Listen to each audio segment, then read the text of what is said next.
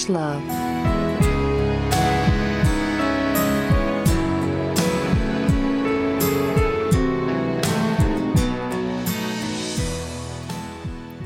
You can dance, you can jive, having the time of your life. See that girl? Watch that scene. Digging the Dancing Queen, it's episode 15 for real this time. Season 5 of Ravage Love. Hi, Julie. Hello, Renee. Happy Pride. Happy Pride.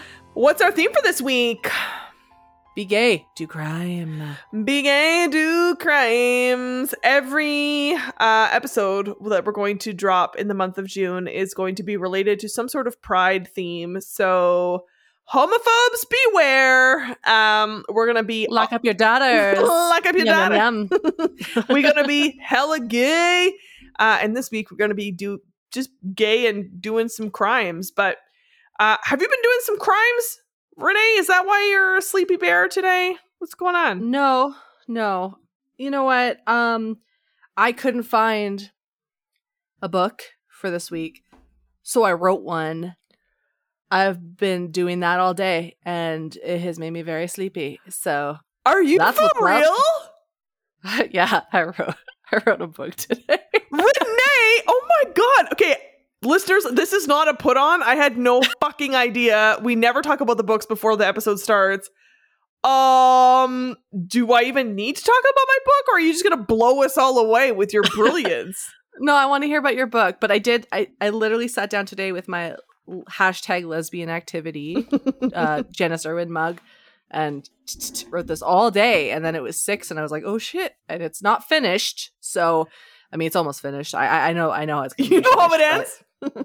I sure do, buddy, sure do. But I want to hear what you read, because I love hearing what you read. You sweet angel. Well, I'm very excited, and I'm so stoked because the book I read was great. Oh, yay. It was so great. It was so great. And in fact, many of our listeners might even be aware of it because it was a bestseller. And I bought this book, I feel like months ago, maybe even last year, and was just holding on to it for the right moment. So I read The Queer Principles of Kitt Web by Cat Sebastian. And Cat Sebastian is pretty prolific. She describes herself as living in the swampy part of the south of the US with her family and pets. Before her kids were born, she practiced law and taught high school and college writing. When she isn't reading or writing, she's doing crossword puzzles, bird watching, and wondering where she put her coffee cup. She also, like, that struggle is very real. Relatable. She's also written a lot of all the things I love, historical fiction that's hella gay. And so this book came out in 2021, and I am happy to report that there is kind of a sequel of sorts. So one of the couples in the book, there's a whole other book coming this year about them, which is super cool. This book was almost 400 pages, so it was long, but it was so good. It was phenomenal. The writing was incredible. It's definitely one of the best books I've read for the podcast, for sure. I will absolutely read more Cat Sebastian, either the sequel kind of addition to this one or some of her other stuff. So there's a lot that happens in this book. So I'm going to give you a very quick overview because I'm going to miss tons of different subplots and different stories and things. But I really recommend getting this book. If, like me, you love historical fiction and you love gay shit, then you will love The Queer Principles of Kitt Web. Fun fact, this appears to be her first and only book that has a cartoon cover. The rest have kind of a typical, historical romance, like ripped bodice kind of a vibe to it. But this one is like a very cute cartoon cover. And we're starting off in like the 1700s in London. And Kitt Web was a highwayman, which, for those who don't know, is basically like a thief, but like the pirate of the roads, if you will, a carjacker. What Stand and Deliver by Adam and the Ants was about. Continue. There we go. Who was a folk hero, like people did not know his real name, but there's literally stories in the town. There's like songs that people sing at pubs about this folk hero who was kind of like a Robin Hood type, who was robbing rich barons and shit, and then like was a folk hero. But he gets injured and a bunch of other things happened, and he basically decides to retire to run a coffee shop. Meanwhile, Percy, and I'm going to say this in quotes, and his stepmother, so he grew up with Marianne as like his childhood friend, and then his own mother passes away, his dad needs a new wife, scoops her up, and then you find out, and there's this long, but he's fucking this woman over. So together, they are being blackmailed by somebody who's like, I know the truth about your family, pay me or I'm going to leak the information. And Percy doesn't even really know what this quote information is about, but knows, oh my God, we're being blackmailed. We need to get this information from my dad. And I bet you the information this person is trying to blackmail us is in this notebook that my mother always carried, that my dad has, and he has it on him 24/7. So we need to get that notebook to figure out what this information is, or we need to steal money from dad to pay the blackmailer. We got to do something. And they're like, but we're fucking aristocratic people. We don't know what the fuck we're doing. Let's go and find someone that we can pay to rob dad. And so they hear about this folk hero, and he figures out, or his stepmother, Jesus, is like, I think this Kitt Webb coffee shop guy, I think he's actually a highwayman. So he sends, Percy's out basically stalking Kitt, but not in a creepy way, to just figure out, like, is he actually a highwayman, or is he really just like a dude with a limp who runs a coffee shop? But he's just attracted to him, and he can't figure out why, and there's some sort of like connection and energy between the two of them. So he then is like, I don't think this guy is this guy, but fuck it. I'm just going to straight up ask him. And he then approaches him and says, hey, heard through the grapevine, you might know how to rob some people. Do you want this job? And Kitt's like, I'm out of the game. Don't know what you're talking about. That's not who I am. And Percy clocks that Kitt is also a little light in his loafers, if you will. Percy is very out with his sexuality. And in fact, his father caught him at a brothel of men.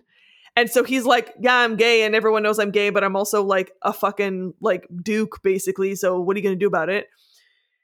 Kitt, on the other hand, is sort of taken aback because he's like, I'm not gay. Maybe I'm gay. I do find you very attractive. And so Kitt's like, no, I'm not interested. Find somebody else. But he's very intrigued by this Percy person. And he's sort of taken aback by like, this guy thinks I'm gay? Whoa, what is that? What does he see in me that I don't even see? So Percy just keeps coming back. He shows up every single day to sit at the coffee shop and is just trying to get him to do the job. And then Kitt finds out who the dad is. And his dad was Kitt's landlord at one point when he was married with a beautiful child. And they had an evil, evil landlord that kept them in poverty, kept them indebted. And so his wife was also a thief and she poached some animals. The landlord found out about it and sent her away, and she died on her way to prison. And then his tiny little baby daughter also ended up dying. And then the Duke went and just fucking plowed through the entire village because he was like, ugh, I hate how it looks from the top of the mountain. So let's just plow it down and make a field instead. So I hate him. I mean, this entire book is about how landlords are garbage. And I'm like, I already love this book. So Kitt's like, oh, I'm sorry. You want me to rob the man who ruined my life? I'm very much in. But frankly, with this fucking bum leg of mine, I can't ride a horse. I can't run away. So what if I train you on how to be an effective highwayman? And then in my mind, I'm picturing a Rocky type montage. With Stand and Deliver's playing. 100%. He's training him up. But truly the dynamic is similar to Jaime Lannister and what's his name from Game of Thrones, where like Jaime only has one hand, and so like the guy's teaching him how to be a sword fighter with his left hand. Do you remember that whole dynamic? Yeah. So they're basically doing that, but it's extremely homoerotic, right? They're fighting, so they're wrestling on the floor, and Percy keeps making advances on Kitt, and Kitt's like, oh my god, what is happening? But also, what are these feelings in my crotch? So he continues to train him up and is like trying to figure out how he's going to help him rob this highwayman. Obviously, in this time, they start to, there's building chemistry between them.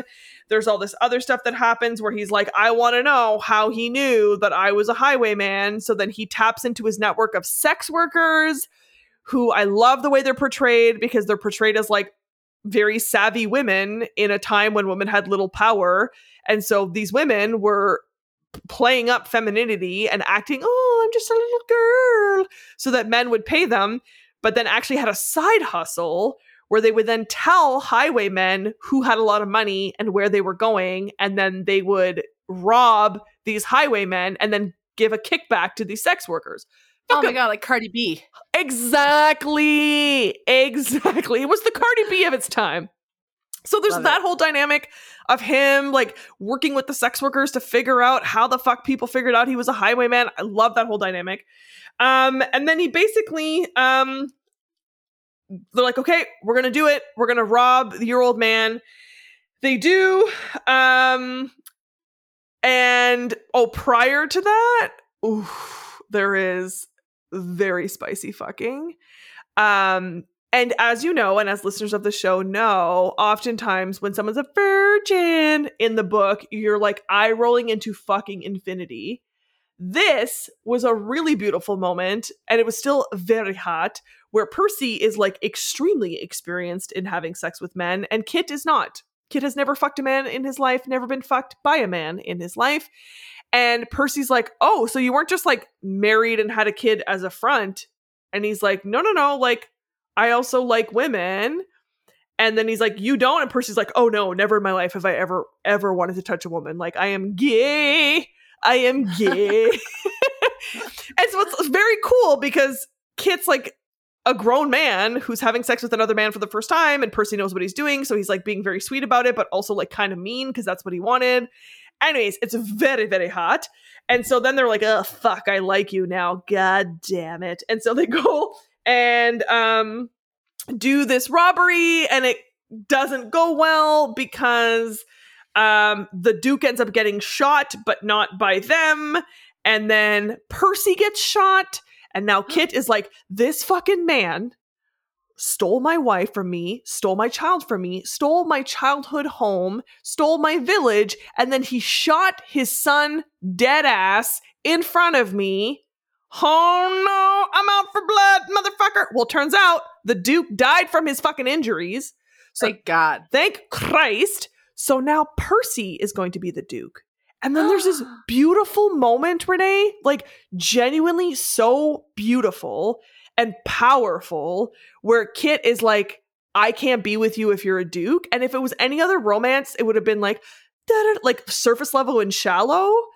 And then, but it's actually the moment when Kitt explains to Percy, this is why I hate your dad, because like power corrupts you. And there's no such thing as a good landlord in the world that we live in. And so like, if you take on this job, you're only going to have power by oppressing other people. And I don't want to be with someone who's okay with that. And I was like, love that. Love that so fucking much, because that just feels like an actually authentic way to be. You know what I mean? Like, it just feels like, instead of just being like, oh my God, you're going to have power and you're going to forget about me, this tiny little peasant. He just was like, no, being a landlord is garbage in this day and age. And there's no such thing as like an ethical landlord. Like, you own people's homes. And so they kind of get this really lovely like compromise where Percy is like, okay, I'm going to be the Duke until this particular time, when I'm then going to come forward about the fact of what all the secrets were in the book, which is that I'm not actually the heir to the throne. Someone else can get it.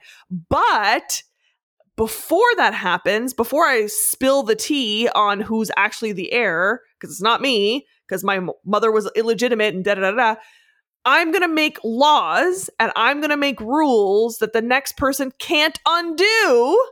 Yes. So I'm going to fucking go in there, basically go into government, pass some laws that's going to make it so he builds a school on the property. He builds like a quote unquote poorhouse for people who can't afford. He builds like a fucking homeless shelter, all of these schools, improves the conditions of the houses, does all this shit, and then like codifies it into law so that the next duke can't do shit except oversee people and collect rent.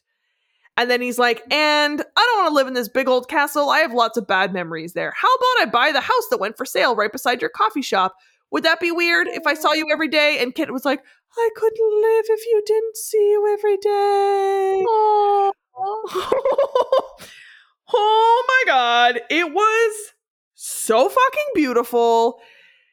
The writing was so good. It was like all the things that you and our listeners know that I love, right? Gay. Some like historical, which I love. Some social commentary, which I love. Banter. You know I love flirty banter. It's my fucking favorite. And I love that dynamic of like one person's really confident and the other person is like, I hate you. Like kind of bratty, but really like, I like you, but I don't. And that was it. Percy was like the pursuer and like really smarmy, but also like had this cheeky banter, which was super hot. The fucking was very consensual, very hot, and they used a lot of oil, which was actually what they did use as lube back in the day. And so the accoutrement that I'm going to put with this particular book is oil, because it was constantly like, oh yeah, there's oil in the cupboard. And then at one point they're having like this like quickie. And then he's like, oh yeah, I just grabbed the oil from my pocket. And he was like, you brought oil with you? And he's like, basically the equivalent of like, always be ready. I'm DTF all the time. And I was like, love this for both of you. And 5 out of 5 on the spice. Like, it's just like, what, a little decanter? Exactly. That's what it was like. He's like, I can make a salad. I can fuck your asshole. Whatever. Exactly. I was like, is it just mixing up some fucking greens? Is this the origin of tossing salad? Is that where that term comes from? Anyways, 100%. It was delightful and it was spicy and it wasn't just like tender loving care. Like there was tenderness to the point where like in one of the times they're fucking, he's like, I wanted you to just desecrate me in my childhood bedroom because I never want to come back to this castle and I wanted you to just ruin it for me.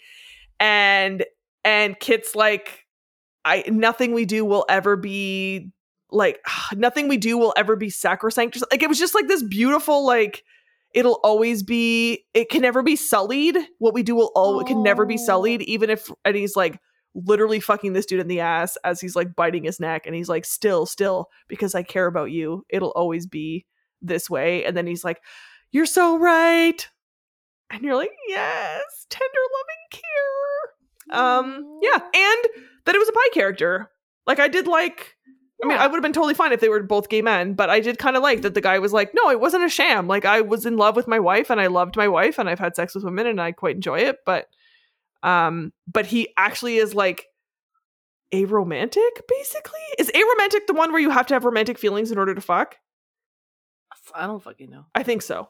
I don't need to care about who I fuck. So okay.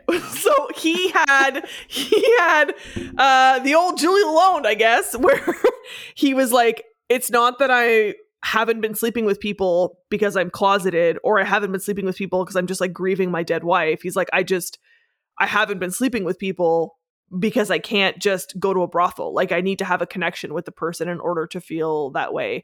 And Percy's like, not me, I'm a whore. And then has sex with beautiful Kitt, who's like, or actually I do love. And you're like, see?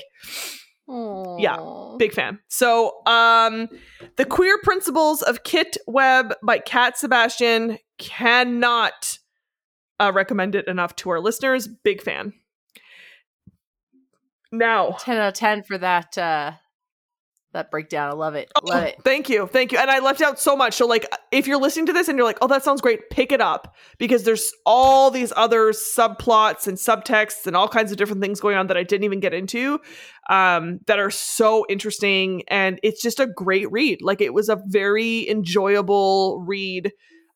Pacing was great. Writing was strong.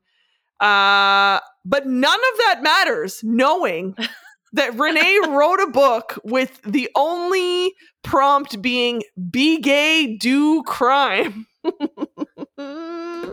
Yeah. What did you fucking write, buddy? So, okay, listen. I'm sorry. I want to just go back to your book for a quick second, because I'm reading a book from one of my favorite authors. Their name is T. Kingfisher. It's like their pseudonym. And in it, it's always the same kind of like dynamic, and I love that. It's very predictable, and I love that. But there's the main character is like a criminal, because she has to like, she like forges documents really well. But anyway, she's going on this mission with these other people, but she found out that like this group of sex workers called the Stone Bitches were gonna get raided. So she sent them a letter being like, heads up, you're gonna get raided. So they sent her like a present of like whiskey or something, but in it they put a little statue of a dog, and I thought that was really cool. That's all of it. Yeah, I was like, that's a great calling card, first and foremost. Also a great name for your sex troupe. Big fan of that. Absolutely. Big fan. Anyway, that's just what it reminded me of. So I also wrote this story with a pseudonym. I don't know why, just for fun. So my book is called Hamburgle My Butthole. And it's by Rosemarie Chandalier. That's my pen name.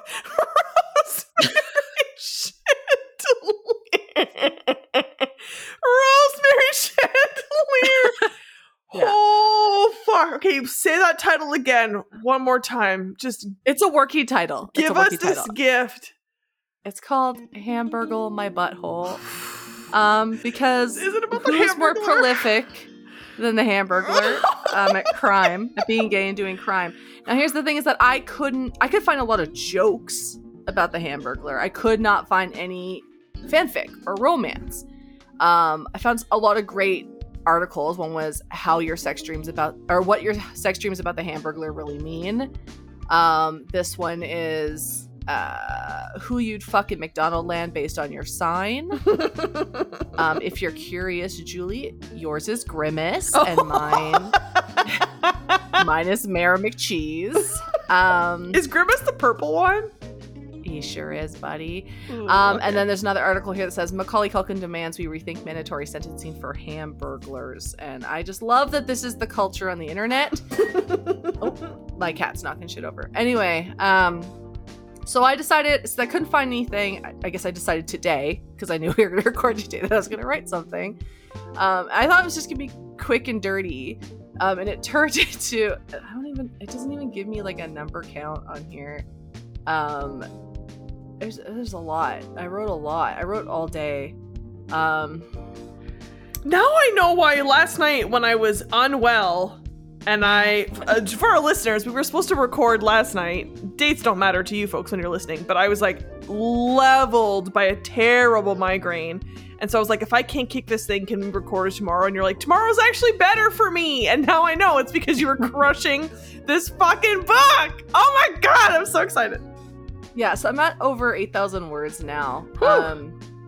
So here's the thing, is that my dog's growling at the cat. I don't know what's up. Anyway, so, okay. Where do I even start? Okay, so do you remember Popeye? And olive oil? Absolutely. Okay. Remember the character Wimpy? No, refresh me. Wimpy was an incredibly intelligent fat man who's best friends with Popeye, who loved hamburgers. Just fucking loved hamburgers. Okay. So his full name is Jones Wellington, aka Wimpy. So one of my characters, his name is Jones Wellington. All right. My second character is Frankie Delfino, who was the voice of the Hamburglar in real life. Okay. So that's what you need to know. There's Jones and there's Frankie. Okay? Thank you. Thank you. Okay. So my book opens and Jones It's 2008. Jones has woken up in a cold sweat because he's had another nightmare. He's been having the same nightmare for 20 years, ever since he lost his partner, Frankie. So we go back to 1975. In 1975, Jones is 18 years old. He's highly gifted. He's graduated high school early, at the age of 16. He's decided now that he's going to go to the police academy. He has his pick of Ivy League colleges, but he wants to make like real change in the world. And he grew up in like extreme poverty. Like they only ever ate what they could grow. Like meat was a luxury, things like that. And his ma and his pa are like, Jones, like, you should go to the world and like make something of yourself. And he's like, I am. This is a way for me to like really make change. And they're like, but really a police officer in the 1970s for a sensitive boy like you? Meaning like they know he's gay. They know he's gay, right? And he's like, look, he's like, the world needs change and they need people like me to, you know, make that change and, you know, be able to like make the change so that people can be free to love whoever they want without fear, because this is America. So I wrote here that he picks up his brindle and he kisses his mom and pa goodbye and he heads to the best police academy in the country. Okay. So Jones is a big dude. Okay. He's like a big, solid guy. I described him as rotund. But he's powerful and he's really strong. He's got a lot of endurance. So he excels not only in the academic pieces of the police academy, but also in the physical pieces. And so he doesn't make a lot of friends because he's like a Ferdinand, right? He's like really sensitive and kind, but he's also like crushing it in all the work. So in the work that he's doing and learning, he gets top marks and he sets his sights on detective work. And in his academics, he learns that really it's like crime networks and gangs that have their hands in nearly everything in the country in the 70s, right? So he sees gangs as being the reason that people are suffering, and he wants to tackle those organizations. So no surprise, he graduates with honors, right?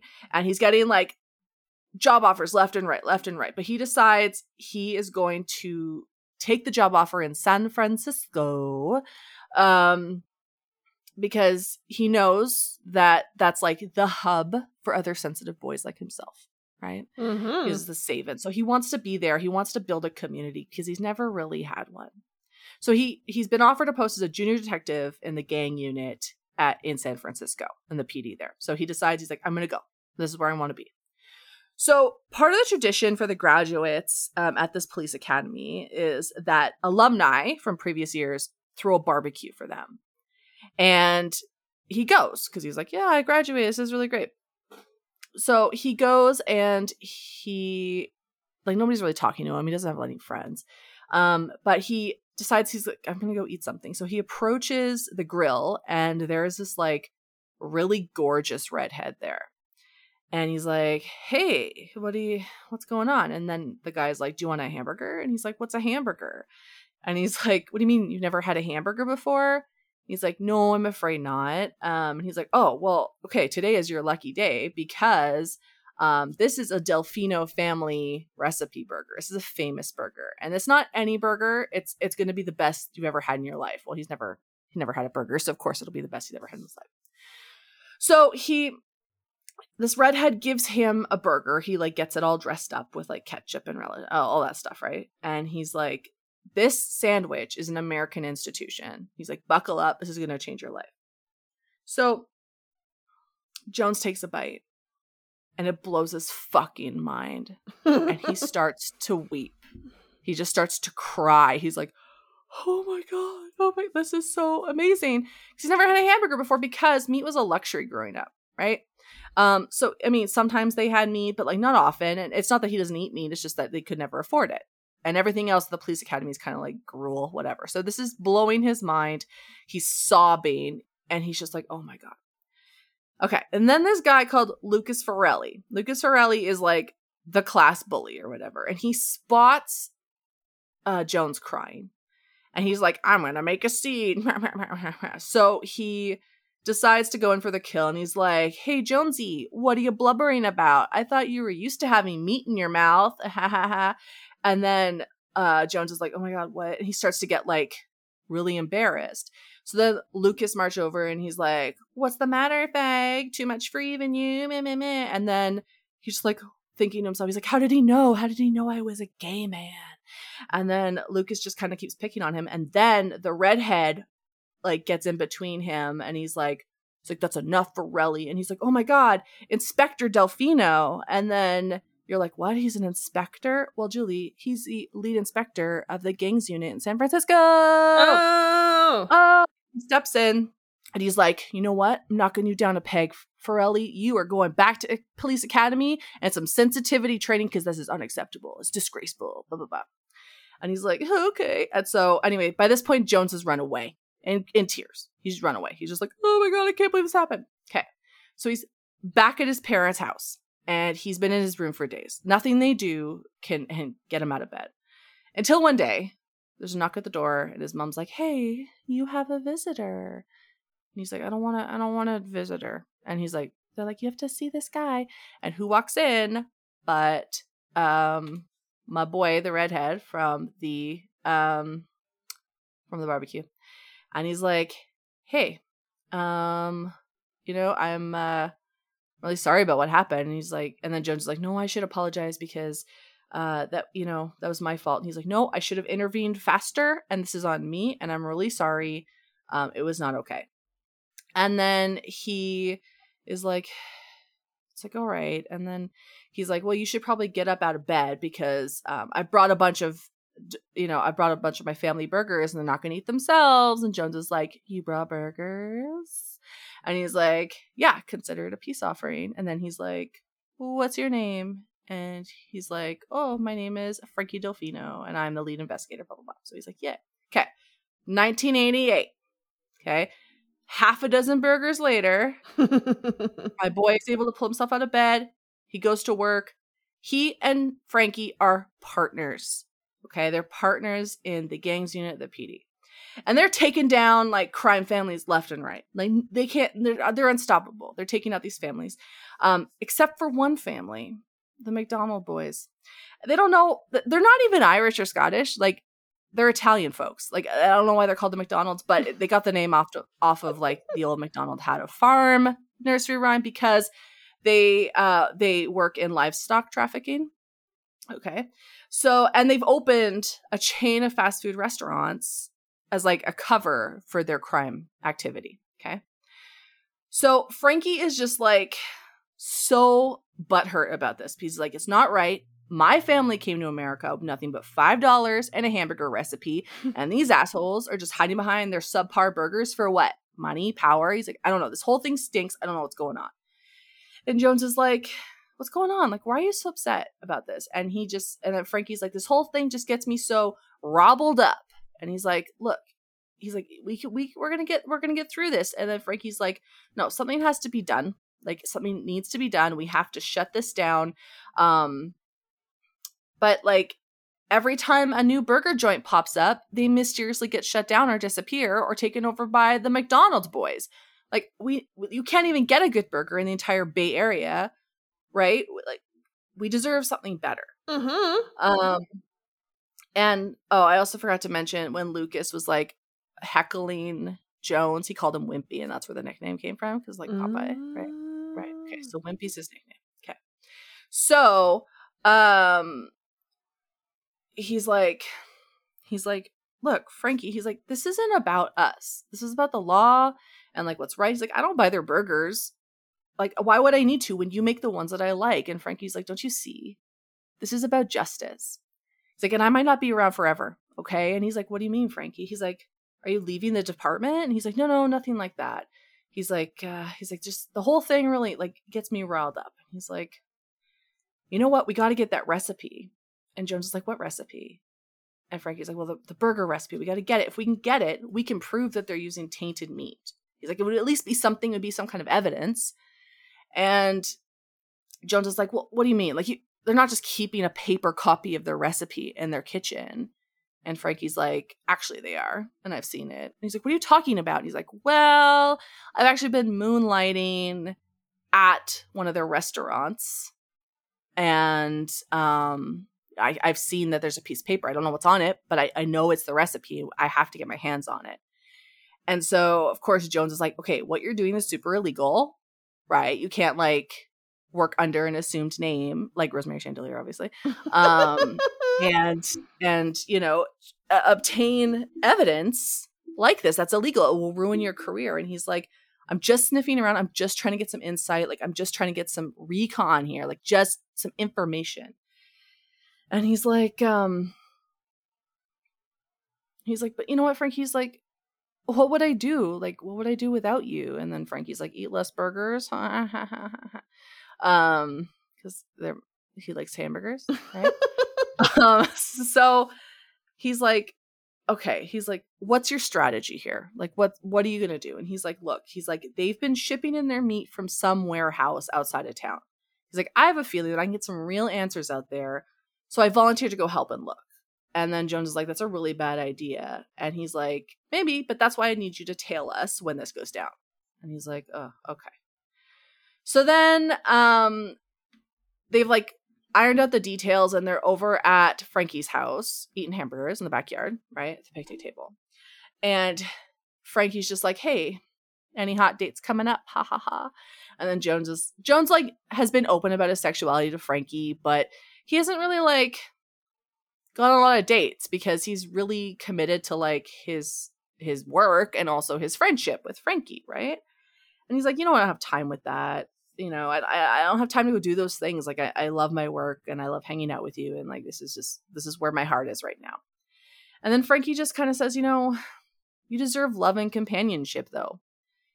And he's like, oh, and you know, haha, who doesn't love a good romp? Am I right? Like teasing him. And then Jones is like, what's the sudden interest in my love life, Frank? And he's like, and then Jones is like, you know, it's not like you're hit with the ladies or anything. And Frankie is like, you just deserve love, okay? And he's like, yeah, okay. And he's like, but you deserve to be loved by others as much as I love you, he whispers. And he's like, sorry, what did you say? But he had like a big hunk of burger in his mouth. So it came out, I was like, what did you say? And he's like, nothing, forget it. And then Jones is like, did you just say that you loved me? And then Frankie's like, well, yeah, I guess. Yeah, I do. And then, so Jones swallows his food and he's like, I love you too. And he's like, you do? And he's like, I think I always have. And he's like, I loved you since that day at the barbecue. Why didn't you tell me sooner? Oh, wimpy. I wasn't sure you even attracted to men at first. And you know how difficult it is for us, people like us in the 1980s, even though we are in San Francisco, right? Because that it's difficult, right? Mm-hmm. And so then he's like, I get it. And he's like, you know what? And I was scared. I was scared to out myself and I was scared to ruin what we have.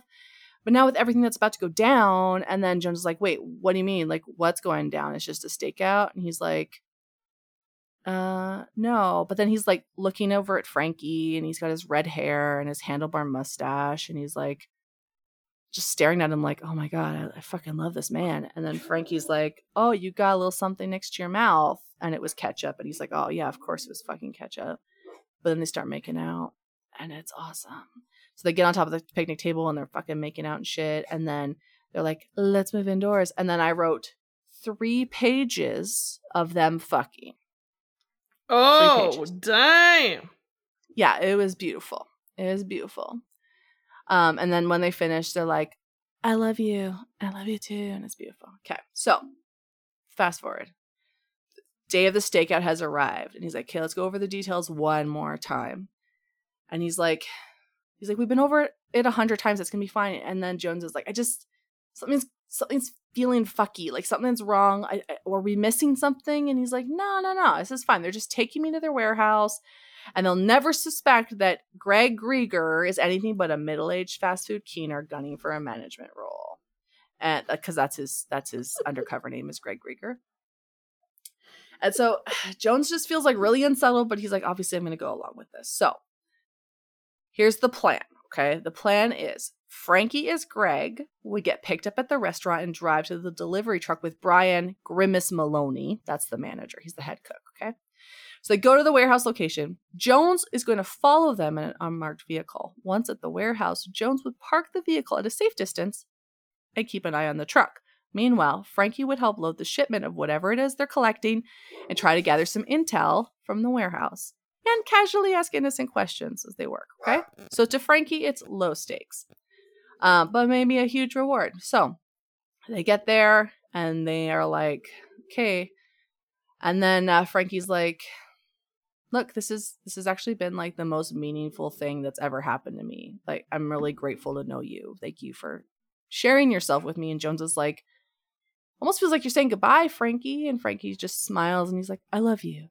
And then Jones is like, okay, I love you too. But he's like, I'm not going to let Frankie down. So trailing goes by without a hitch. Okay. 1 second. I need to holler at the dog. We'll just record over this. 1 second.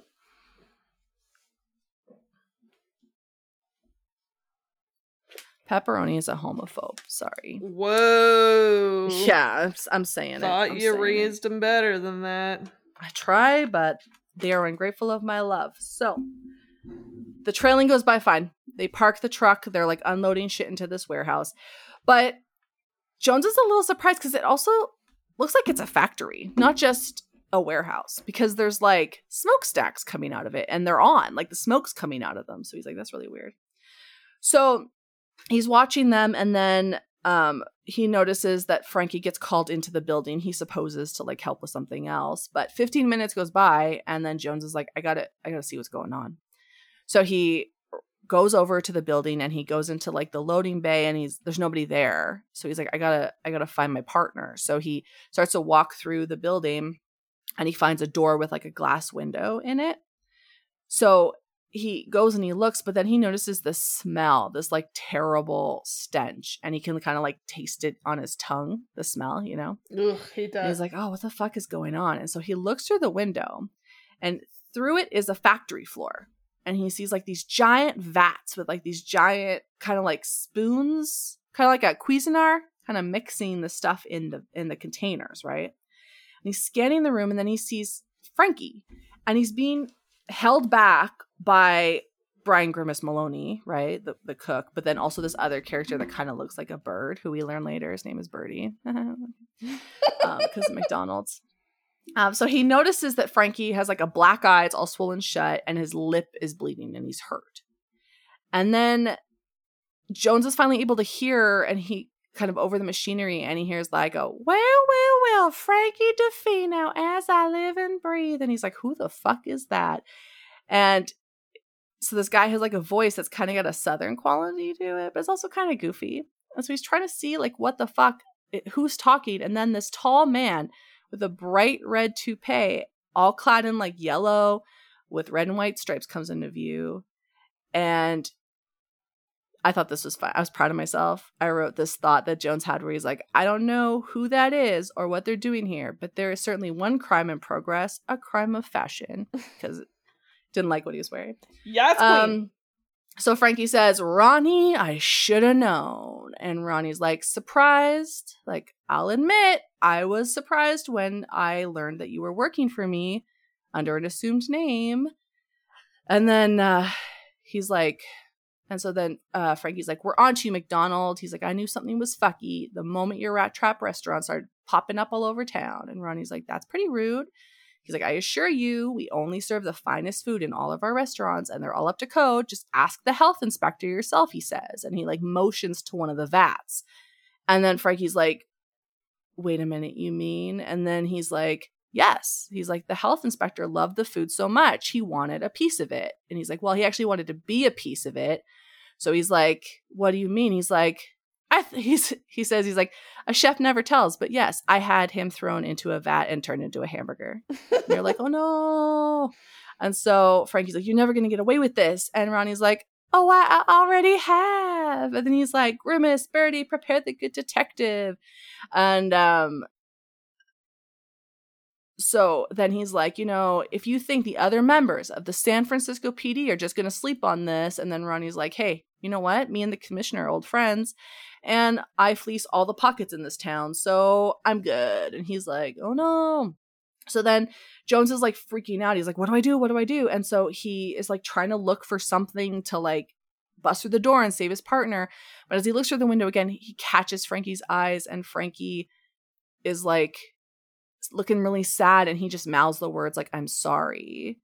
And then Jones is about to bust in, but then Frankie yells, run! And that's like what haunts his dreams for the next 20 years. So 10 years later, it's been 10 years since Frankie was thrown into a vat and turned into meat. Okay?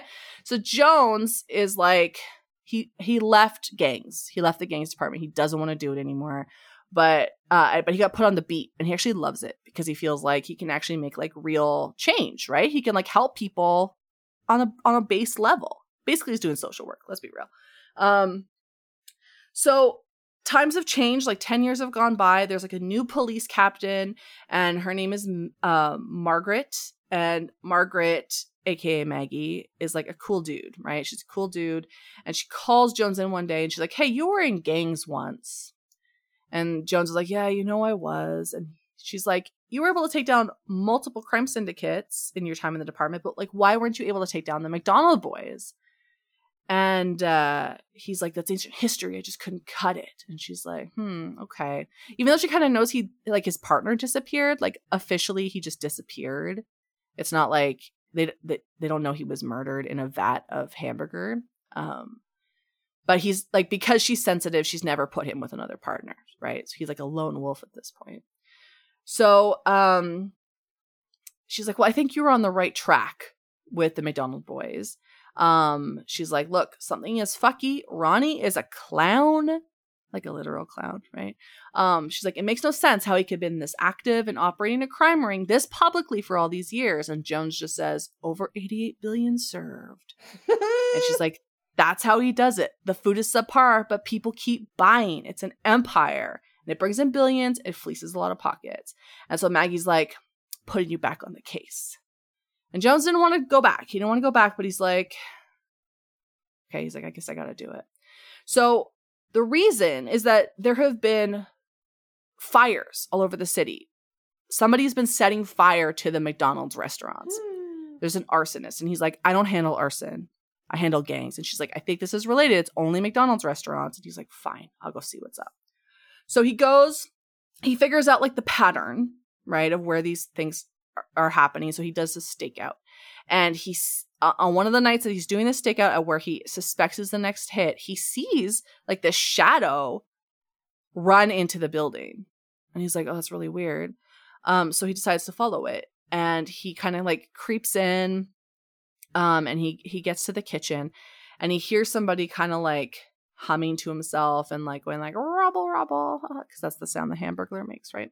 So he's pouring like gasoline all over the appliances in the kitchen, and then he just lights a match. And when he lights the match, he lights himself up, and Jones can see that it's like this man in kind of like a bolero hat and a black and white jumpsuit and a face mask and like a cape, which is kind of like, that's weird that he's in a cape, but okay.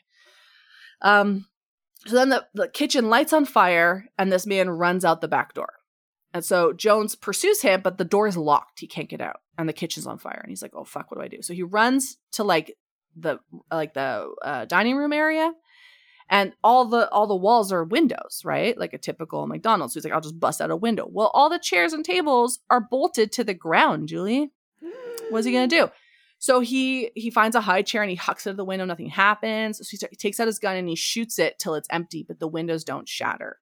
And he's like, "Fuck. Okay." So he lies down on the ground and he's like, "What a way to go."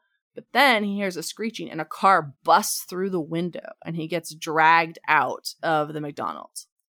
And then before he passes out, he sees like a shadow in a cape disappearing into the night. And he's like, "Oh, that's weird." So then he's debriefing with his boss, and she's like, "It's so weird that like that happened and like you didn't catch him." And he's like, "Yeah, well, I almost died, so haha." So he gets home, and on his doorstep is a box and a note. So he takes it in, and the note says like, "Sorry you almost died. Consider this a peace offering. Yours, H." And he opens the box, and what's in it? A hamburger. Well, he has not touched a hamburger since he saw his partner get turned into a hamburger. And so he's livid. He's just like, "Oh my God, this is the fucking worst." And he's like, not only was this arsonist fucking with him, he knew where he lived. And he's like, "This is a problem." But so he hucks the burger into the garbage can. Now, he's not a stupid detective, so of course he takes it out, right? And he brings it in for evidence to get tested in the lab. Okay. So he decides he's going to try and like narrow down where he might hit next. And he goes out and he finds out, finds a building. And then he sees somebody like run into the building and he's like, okay, I'm not going to run in this time, but maybe he has the same MO. Maybe he'll run out the back. And so he's like, okay. So he waits with his gun drawn. And then sure enough, he starts to smell smoke and this man runs outside and he's like, hey, you got to freeze. And he's like, freeze, you're under arrest for arson. But this guy's just kind of smiling at him. And he's like, about time you found me. And then he starts to read him his rights and he's like, you should probably step away from the building. And then an explosion happens inside the building and Jones shoots his gun and it hits the hat off this guy's head. But what would you know, Julie? His hair is bright red. What could it mean? So his hat's up in the air and then it comes down and he catches it. And he's like, you were never a good shot. And then he disappears. Okay. So that's what happened. So Maggie's like, oh, what do you mean you got away? And he's like, well, I shot the hat off his head. And he's like, well, did you get a good look at him? And he's like, yeah, his hair is red. And he's kind of like starting to piece it together, right? So he's like trying to figure it all out. He's really pissed because he's like, this is arson. Like, I shouldn't have to deal with this. But then Ronnie McDonald shows up and he's like threatening him to be like, why haven't you figured out who's burning down my restaurants?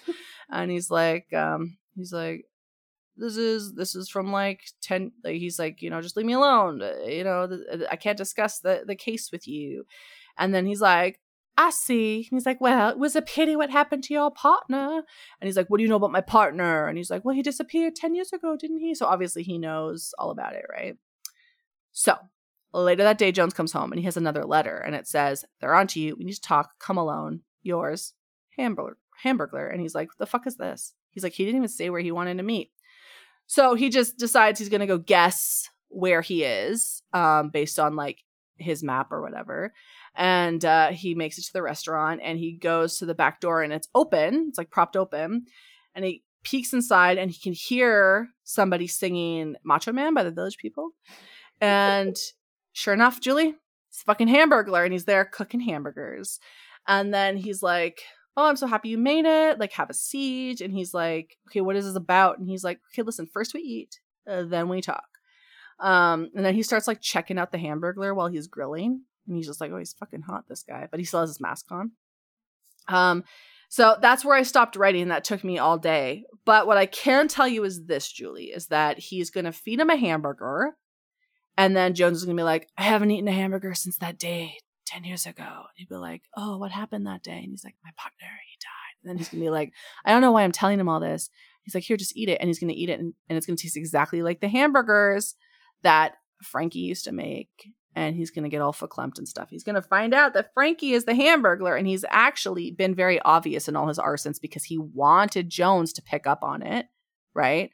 And he's actually got a bigger picture. And it's that they're going to expose Ronnie McDonald because Ronnie McDonald is putting people in the meat. That's right.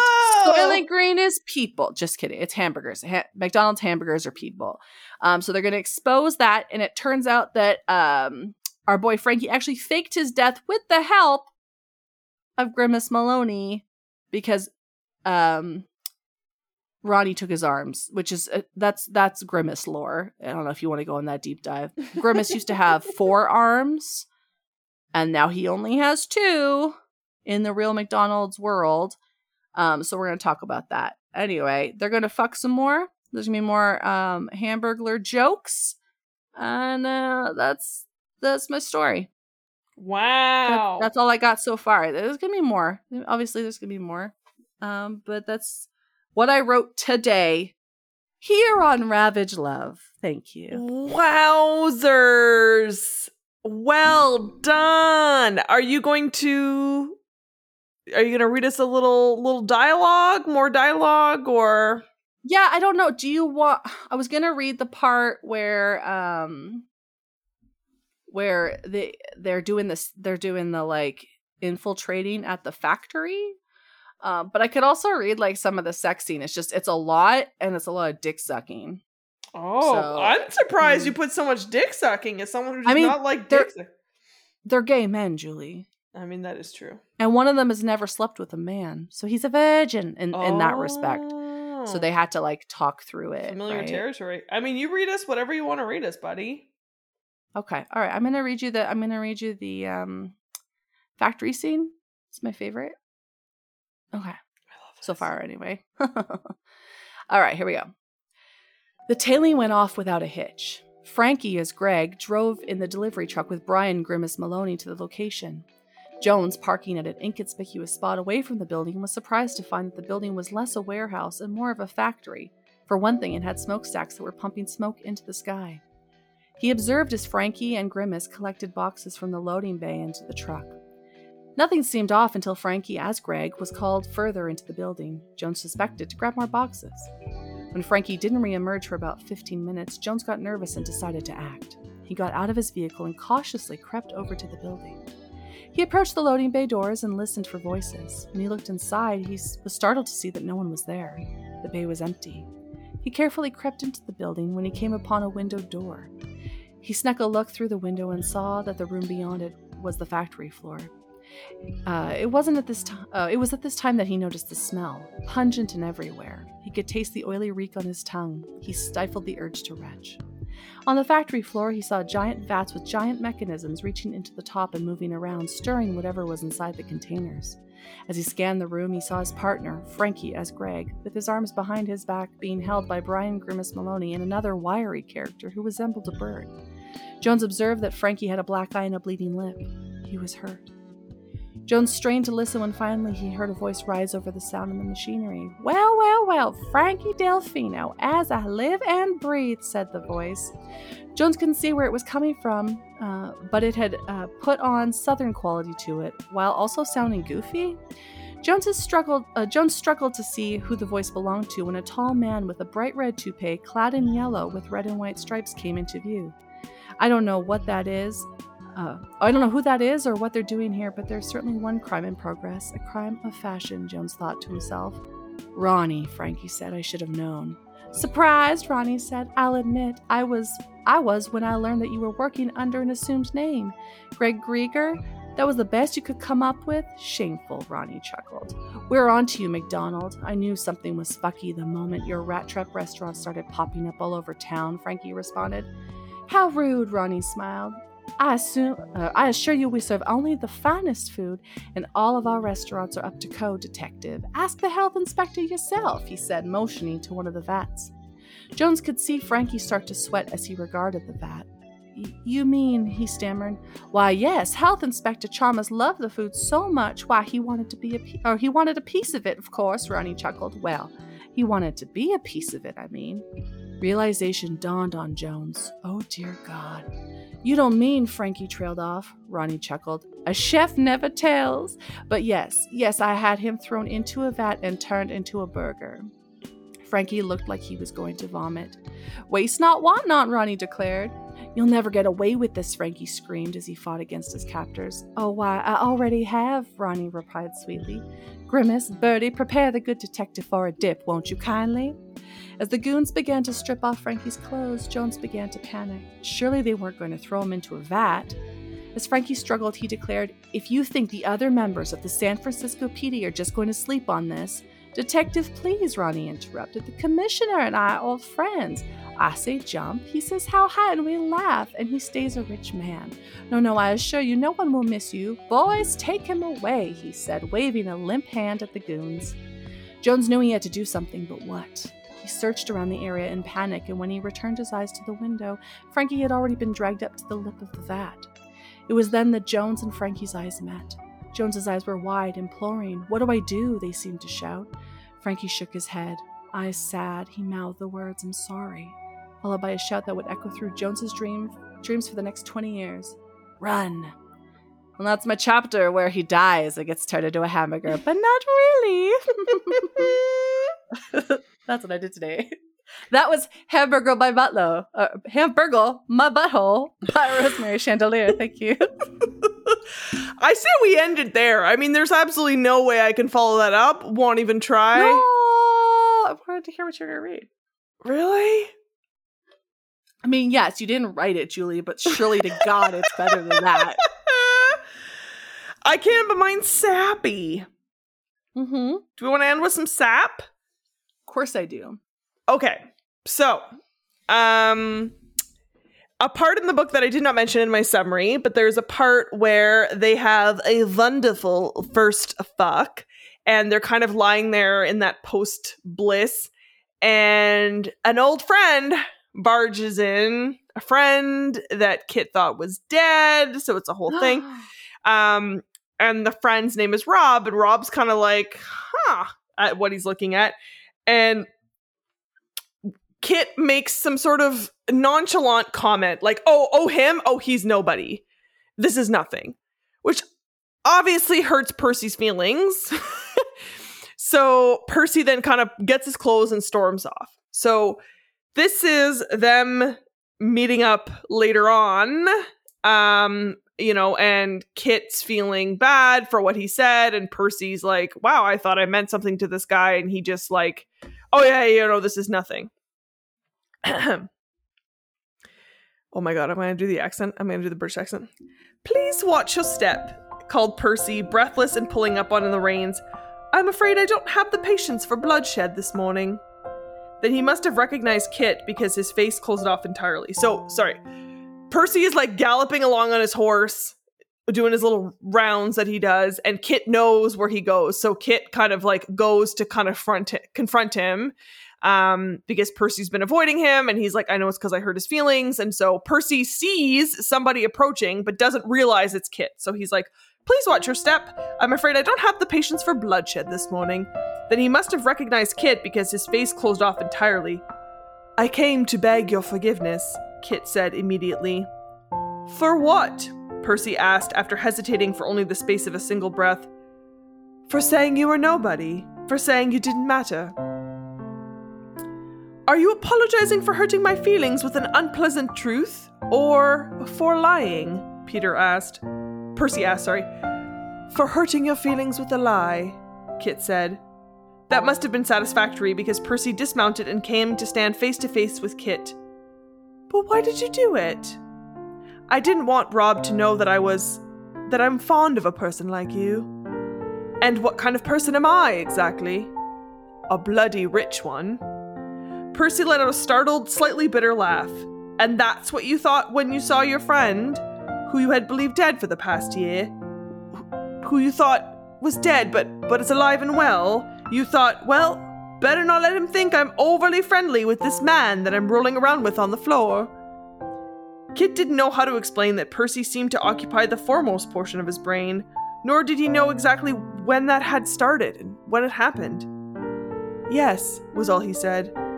And then, because Percy's eyes were searching his face, looking for something that Kitt couldn't hope to hide. I don't know how to not think about you. I don't know how to stop, and I don't want to. He swallowed. He had felt like this once before, and the result had been him and Jenny standing before a priest as soon as the banns were called. He knew what it was, and he knew he wasn't foolish enough to say so out loud. I brought you something. He held out a parcel wrapped in brown paper. Something gratified flickered across Percy's face. Kitt smiled because, of course, Percy was the sort of person to be delighted by presents. What is it? Oh, nothing much. Kitt placed the parcel into Percy's outstretched hand, then watched his face as he opened it. It's cake, Percy said. Not as if he had expected a golden snuff box or something, but as if there was nothing in the world better than cake. He broke it into 2 pieces, giving one to Kitt and popping the other into his mouth. Oh, it's very good. I thought you might like it. In fact, Kitt, arriving at the bakery as soon as they unlocked their doors, had picked out the cake that seemed the most unnecessarily complicated. The baker's sleepy daughter had informed Kitt that this cake had orange peel, rose water, and a number of spices. It cost twice as much as the other similarly sized cake. Kitt knew at once that it would be Percy's favorite. Where did you get it? A bakery. Which bakery? Percy asked, impatient. That's my secret. You'll just have to let me get you another cake sometime soon. If you haven't figured out by now that I'll let you buy me as many cakes as you please, and as often as you want, you're stupider than you look. That, from Percy, was as good as a declaration, and Kitt drew in a breath. Me too, he said. Percy turned away and smoothed his horse's mane. If my mother knew I was acting like this, she'd roll over in her grave, he said, avoiding Kitt's eye. What about this situation would bother your mum? Is it that I'm a man? Or that we're about to rob your father? No shortage of causes for worry. Percy snorted out a very ungentlemanlike laugh, and Kitt bumped their shoulders together. And then, because the fog was thick and Percy's face was bleak, Kitt tucked a loose strand of hair behind Percy's ear. Percy shuddered as if the contact were too much for him, but he didn't step away. One of her earliest lessons was never to act like one needed the approval, company, or affection of any earthly being, Percy said. Kitt hadn't been expecting that. But everybody needs those things, he says. Yes, but one isn't supposed to let on. That's what's dangerous, and she was right, you know. With anyone else, Kitt might have argued that not only was it not dangerous, but it was the only way to live. But if he could see that Percy believed it as a basic tenet of his existence, and so... But you like danger. Percy laughed. No, I do not. You are badly misinformed. What would you call sword fighting then? And don't tell me you're too talented to get injured because I've dressed your wounds. Wound, singular, Percy corrected him. And what would you call carrying on with men, if not dangerous? It's hardly my fault that the laws are what they are. You can't expect me to be celibate.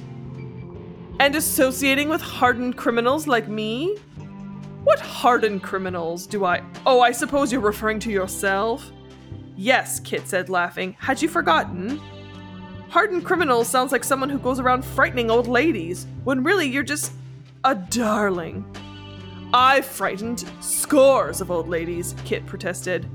No, you didn't. You charmed them. I've heard the ballad, you remember?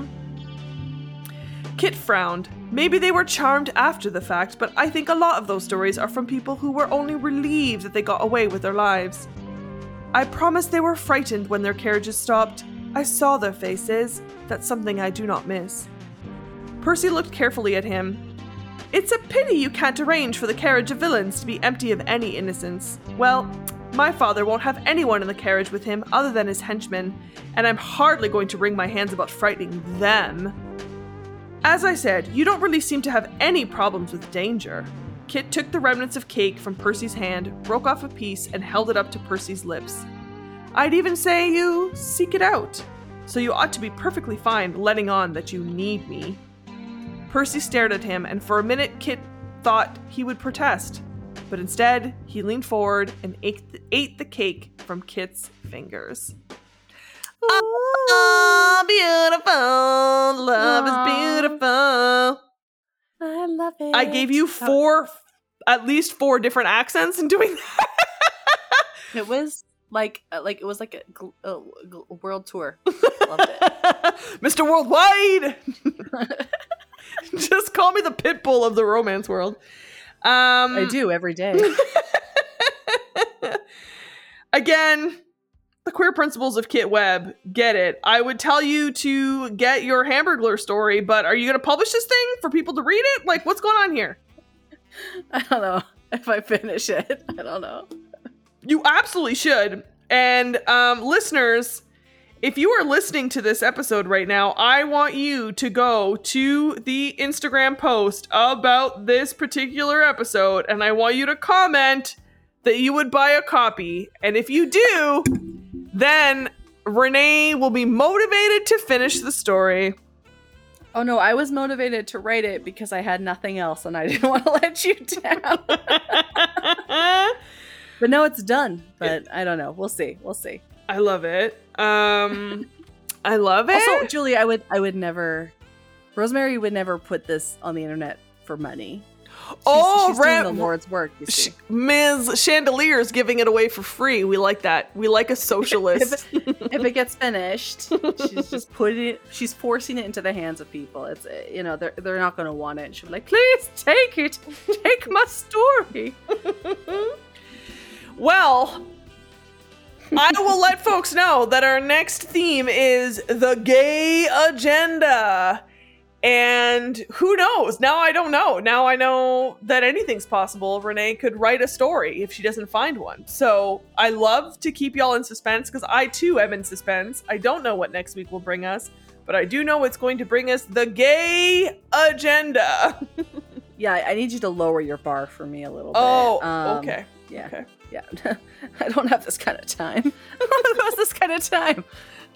That's a great point. The gay agenda. Well, we'll see where it takes us. As always, forever grateful to our listeners for going on this zany, wacky ride with us. And as always, love chatting with you, Renée. And you, Julie Lalonde, will you sing us out? I shall. Ravage love, ravage love.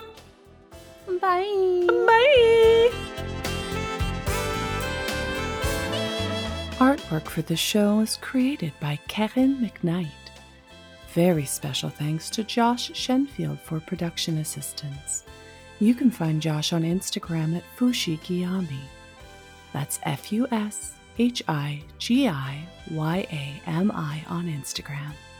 Connect with us at Ravage Love on Instagram and Twitter, or by email at ravagelove.podcast@gmail.com.